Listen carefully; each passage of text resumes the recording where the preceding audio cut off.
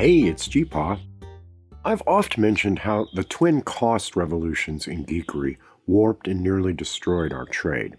Then wondered if we'll get to a place where it's no longer profitable for most companies to write bad software poorly. This morning, I wonder if I'm seeing the beginning of it. I don't have any facts and figures for you, but it feels like I'm seeing more and more companies wonder if the gravy train's caboose will soon pass the station. It won't happen overnight, I don't think, and though I ultimately believe that a good thing can result, it will not be an unmixed blessing as it arrives. Think of it this way. My own lovely career of 40 plus years absolutely depended on that market explosion. I was in the right place at the right time. In 1980, it was Wild West times for a geek. Have code, will travel. And if you could program at all, you were hired. Paid well, too.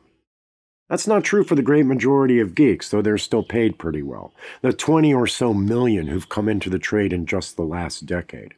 A decline in the trade's growth will surely hurt. Further, because the geek census back then was so small, there was a culture of clever, resilient mutualism. I had ample opportunity to learn from people much better at it than me. And since demand was high but not insane, I was given the support and the time and the money to actually learn. Again, not true for less than 30-year-old geeks. Half of all modern geeks have less than 5 years in the trade, and the majority of their seniors have less than a decade. And a geek with less than 10 years has had dramatically less opportunity to grow. Instead, the bad software poorly methods, which are about hierarchy and control and magazine cover tools and rules, have made it extremely difficult for young geeks to learn anything even approaching good software done well. Sadly, geek culture itself has thinned to be nearly unbreathable. Creativity and its source joy have been slashed and slashed again.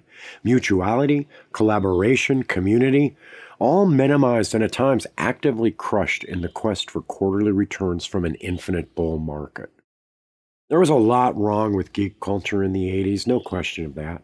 Much of it was just what was wrong with Western culture generally, and some of it was more specific than that. Even dominated, as we were then and are now, by white American males, there was actually more collegiality, looser gates, fewer badges, and a general atmosphere of positive and creative excitement. We were far less interested in the sources of what we were learning and far more in the content of what we were learning. Two of my earliest partial mentors, by the way, were female systems programmers at the big ones, one IBM and one AT&T. There was much greater generality. We asked each other what we were doing, and we were fascinated by the answers. We studied far more widely, both longer and deeper, largely ignoring questions of language or tooling or target.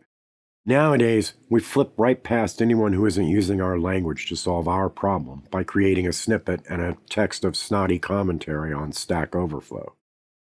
I know. Old man yells at cloud, right?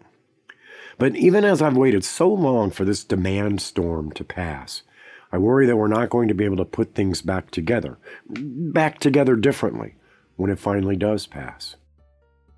Sorry to be so morose today, but it felt like I needed to say it out loud. I'm G-Paw. Thanks for listening.